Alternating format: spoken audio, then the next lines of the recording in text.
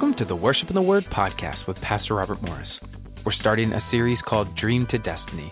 And in this series, Pastor Robert teaches us about 10 character-building tests from the story of Joseph that we must also pass before God allows us to step into our destiny. Today's message is about passing the pride test. But before we get started, we have a special limited offer available to our valued listeners this week. To find out more, visit us at pastorrobert.com or give us a call at 833-933-9673. We would love to hear from you. Now, let's join Pastor Robert. Joseph was 17 when he got the dream from God, and he was 30 when he stepped into his destiny. And I started thinking about character tests that God takes us through after he gives us the dream to prepare us to be able to handle the destiny. Are you following me? And immediately I thought of the pride test, which is the first message today. So today's called the pride test, all right? And I thought of the pride test because he went out and bragged about his dream. We'll look at that in a minute. And then I thought, well, that he failed that test, and so then he went to the pit test, and then he went to the palace test at Potiphar's palace, and then at the palace test he went through the purity test, and then after the purity test he went to the prison test. And you see what I'm saying? And I knew it was from God because they all began with the same letter. So I knew I was getting a good sermon from God. And then I realized everyone needs this. And here's what I want you to understand. You keep taking these tests for the rest of your life. Because every time you get a promotion, you're going to take the pride test. Every time you get a compliment, you might take the pride test. Every time you get an award, every time, one of them is the prosperity test. Do you handle money? How do you handle money? Well, every time you get a raise, you're going to take another process. It's another level. So no matter how old you are, you're still there. And it's not just stepping into your destiny, it's fulfilling your destiny. And let me just let you know, if you're still breathing, you have not completed your destiny yet. You still have more on this earth God wants you to do. So if the person beside you's breathing, and if they're not, raise your hand or let's call 911. Okay. That person still has a destiny. Does everyone follow me on this? Okay. All right. So anyway, let's look at Genesis 37. Let me tell you the story about Joseph now.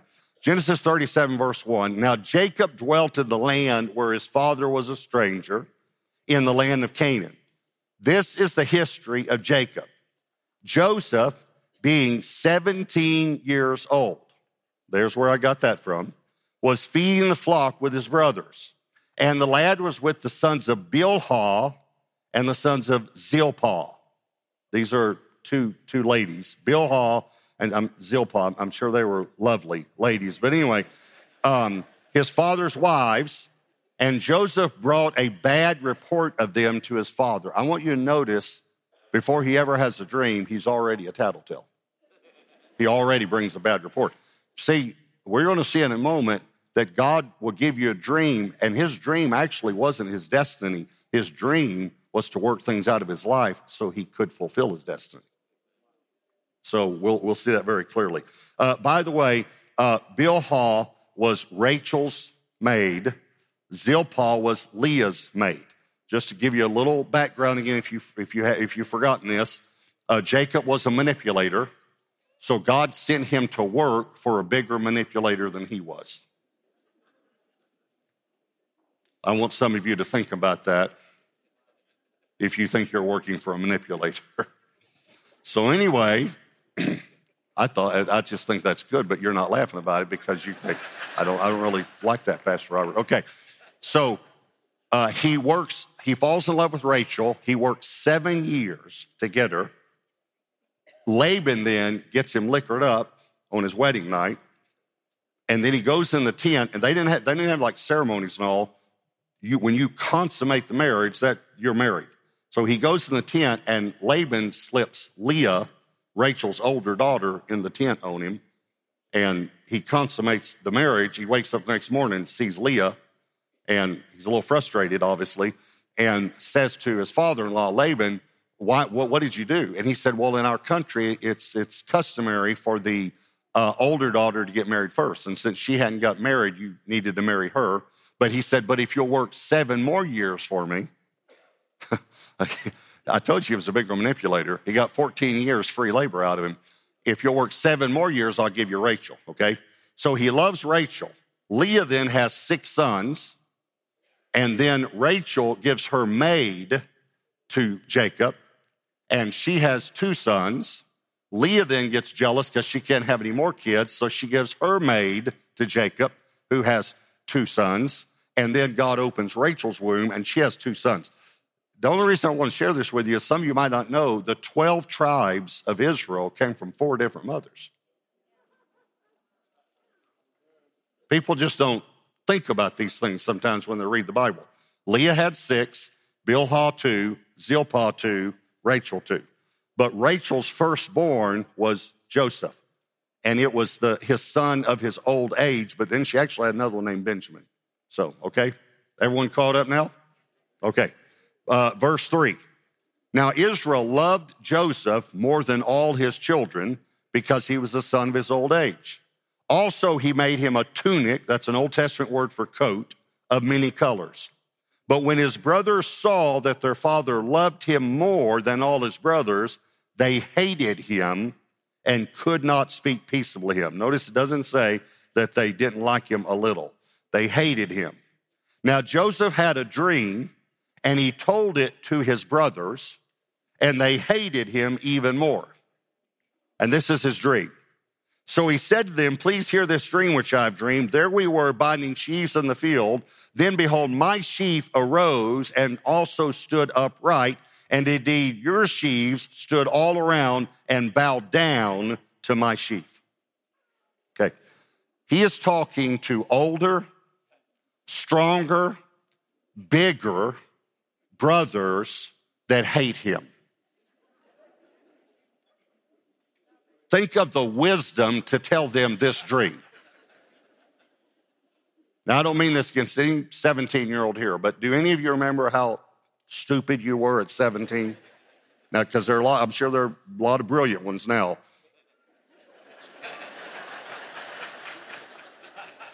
But I was a stupid one, okay? All right, verse 8. And his brother said to him, shall you indeed reign over us? Or shall you indeed have dominion over us? So they hated him even more for his dreams and for his words. In other words, the way he talked about himself. Then he dreamed still another dream, and he told it to his brothers. This guy's got a lot of wisdom. Well, he's a very wise young man. Look, I've dreamed another dream. And this time the sun and the moon, that would represent his father and his mother, and the 11 stars, his 11 brothers, bowed down to me. So he told his father and his brothers. And his father rebuked him and said to him, what is this dream that you've dreamed? Shall your mother and I and your brothers indeed come to bow down to the earth before you? And his brothers envied him, but his father kept the matter in mind. Kind of like Mary kept all these things in her heart. And then just so you see the 30, Genesis 41:46, Joseph was 30 years old when he stood before Pharaoh, king of Egypt. So he's 17 and then he's 30. And I want to tell you again, these tests, by the way, some of these tests are going to be after he's 30, some all the way up to when he's 45 years old. So they continue, and they continue the rest of your life. I promise you, please, please, please hear me. We take tests because our character is the foundation for our destiny. You will never have a larger destiny than your character. Never. All right, so here's number 1, first point. God has a dream for you. The first thing you need to know is God has a dream for you. Jeremiah 29:11, for I know the plans I have for you. In other words, God has a plan for your life, declares the Lord. Plans to prosper you and not to harm you, plans to give you hope and a future. God has a dream and a plan for everyone. He has a plan for your life. He has a plan for you. And I want you to know that God's dream is bigger and better for your life than your dream is. I promise you. Now, I could back that up with with over 100 scriptures. That's easy to back up. But I'll just back it up with a truth that you can't argue with. The reason God's dream is bigger and better for you than your dream is because God is bigger and better than you. And that's just a simple fact of theology. God's bigger and he's better than you. So his dream for you is bigger and better than yours if you'll just get out of the way and let him do what he wants to do. He can do it. So God has a plan for every person. Joseph's dream was from God. God gave him these dreams, but he gave him these dreams to prepare him for his destiny. Now, this is the only test out of the 10 that I think Joseph failed. Let me rephrase that. Just to show you something, okay? God is so gracious, you actually never fail a test with God. He is so gracious that you just take it over and over and over again until you pass it. So you can move to another city, you can go to another church. If you get mad at me, whatever, I'm just telling you, you're still going to take the same test until you pass it. God, he never puts F at the top of your paper. I saw lots of F's, on my papers growing up. But God never puts an F. He just puts retake. And so you're going to take it. So Joseph does this. But here's what I think about this. This is the pride test. God gives him a dream. And I'm telling you, God has a dream for you. But how can you know God's dream? Well, let me show you a scripture. Numbers 12, verse 6. This is talking about, God is talking about Moses. Then he said, hear now my words. If there is a prophet among you, I, the Lord, make myself known to him in a vision, and I speak to him in a dream. Not so with my servant Moses. He is faithful in all my house. I speak with him face to face, even plainly. Okay, but Moses, God said, I speak to others through dreams and visions, but I speak to Moses face to face. Okay, but we know again from that series, that was Jesus. Listen to me. Jesus would like to talk to you face to face. He wants to get to know you. If you want to get to know, here it is. You say, how can I know God's dream for my life? If you want to get to know God's dream for your life, get to know God. Because he's the one that knows it. Here's another one of my favorite scriptures. Psalm 103, verse 7. He made known his ways to Moses, his acts to the children of Israel. Now, I don't know if you see the difference, but there's a big difference there. The children of Israel knew what God did, like parting the Red Sea and things like that. Moses knew why he did it. They knew his acts. Moses knew his ways. He knew him as a person. Get to know the one who can reveal and fulfill your dream. Here's number 2. Don't brag about it. This is how you pass the pride test. Don't brag about it. Joseph's dream was from God, but his bragging about it was not from God. Here's something that's really amazing to me. Have you ever wondered why God gave him this dream? By the way, I don't know if you noticed this, but his dream wasn't his destiny. His destiny was to feed multitudes of people. But when you're talking to a 17-year-old, that might not get him excited. But his brothers who hate him, bowing down to him, might get him excited. Why would God give him these 2 dreams? You know why? Because God knew pride was in his heart. And he knew he'd brag about it, and his bragging about it would get him thrown in the pit, which is next week's test. And some of your bragging has gotten you in some pits.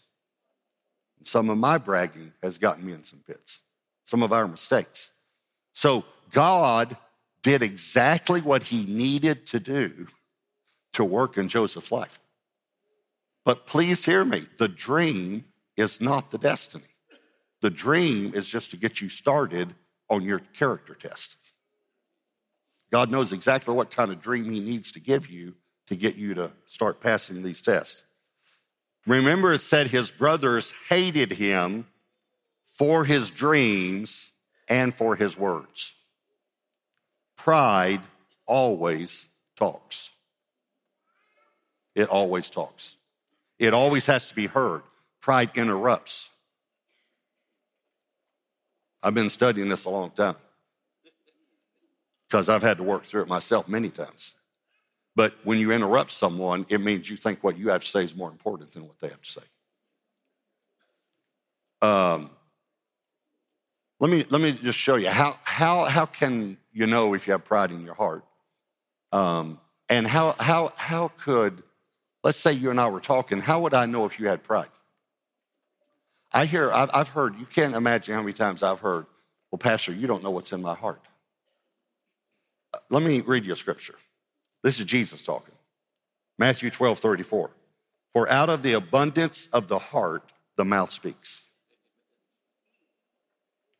Matthew 15:18. But those things which proceed out of the mouth come from the heart, and they defile a man. Okay, well, Pastor, you don't know what's in my heart. No, I don't know everything that's in your heart, but I know some that's in your heart because you've been talking for about an hour now. And I'm hearing prideful statements. Joseph gets up, gets this dream, and brags about it. Now, I'm a person who thinks while I talk. There are people like that. You may be married to one, okay? Debbie knows that. She knows I think out loud. You know, there are some people who think before they talk. I wish that I was more like that. I have worked on that for 40 years now, okay, since I accepted Christ. There are people who think while they talk. There are people who think after they talk. And there are people who never think.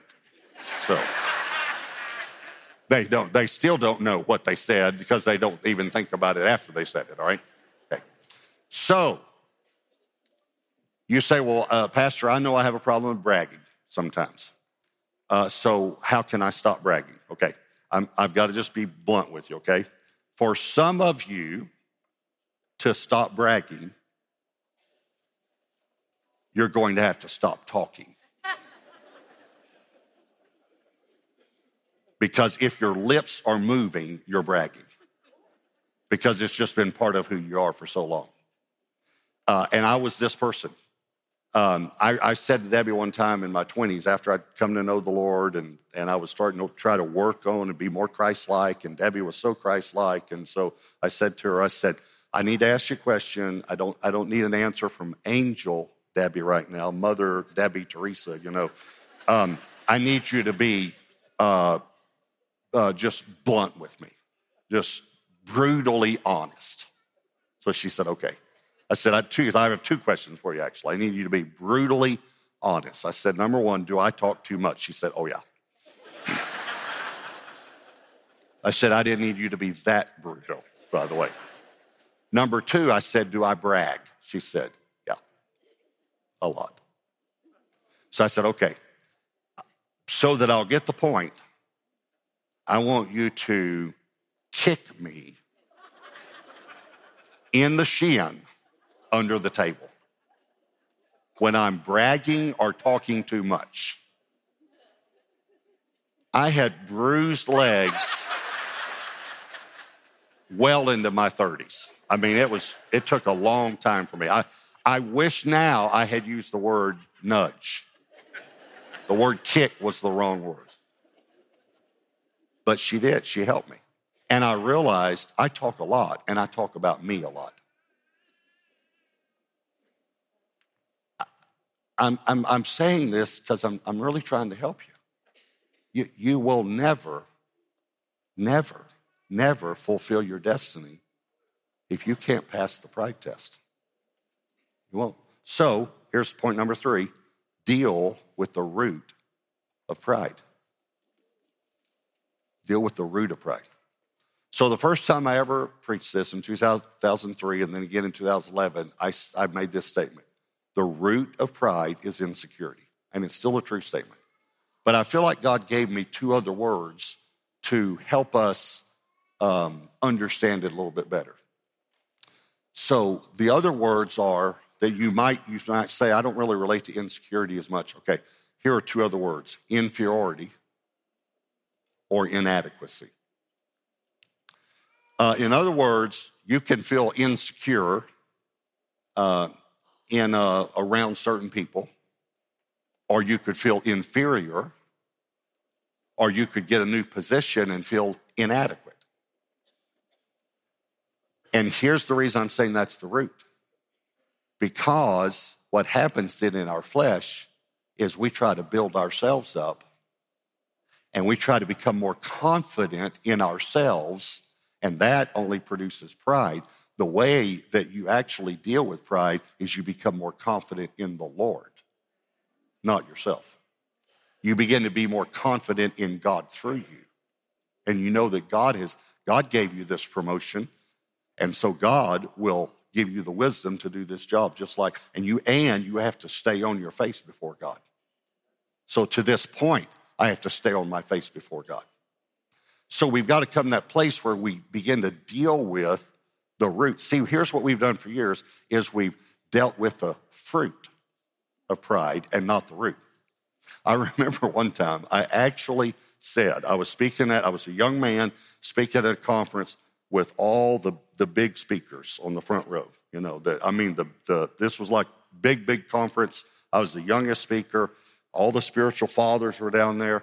And I was praying before, and I said, God, please help me. This is my prayer, to be humble today. And the Lord said to me, I can't do anything about that. Just like that. He said, you either are or you aren't. He said, I can't help you be humble. And you know the Bible never tells us to pray for humility. It tells us to humble ourselves. Humble yourself under the mighty hand of God, and he will exalt you in due time. Humble yourself. And so I'm going to give you these little hints. So you say, well, how do you humble yourself? Well, it's really simple. Go into the presence of the creator and sustainer of the universe every day, and you will not feel so big about yourself anymore. You walk into his presence and you feel very small. But the longer you stay out of his presence, the bigger you feel about who you are. It's an analogy. There's a prince, and he's looking out the window of the castle one day, and he sees this beautiful woman. And he says, I've got to meet this woman. But as the prince, he could have just called her and even told her to be his wife, ordered her. But he wanted her to fall in love with him. And he wanted to meet her and spend time with her and get to know her. Now, I want you to think about, again, the analogy is that Jesus left heaven and came to earth to get his bride. Okay? So he disguises himself, maybe grows a beard, puts on ragged clothes, goes out into the community, tells his parents what he's going to do, and takes a normal job, meets this woman, and over the course of months or a few years, he falls in love with her, she falls in love with him, he proposes, she accepts, and then he says, I need you to know who I really am. I'm the prince. They get married, then he succeeds his father, and he's now the king. She's the queen. Okay. How does she deal with insecurity knowing she was born a pauper without royal blood? She gets rid of her insecurity because she knows she's the queen. She knows who her husband is, and she knows that her husband loves her. But how does she deal with pride? She never forgets where she came from. See, knowing I'm a child of the King takes care of all my insecurities, inferiorities, and inadequacies, because I'm a child of the King. If he calls me to do it, I can do it. We want you to take a moment to think about what Pastor Robert shared today and really listen to what the Holy Spirit is saying to you. If you would like to receive our special offer this week, submit a prayer request, or check out any of Pastor Robert's other messages, books, study guides, or other useful resources, visit us at PastorRobert.com or give us a call at 833-933-WORD. Again, that's 833-933-9673. Also, be sure to follow us on Facebook, Instagram, and Twitter so we can be a part of your community. Thank you again for your support. We're glad you tuned in with us today. Next time, we'll have another powerful message from Pastor Robert. Until then, be blessed.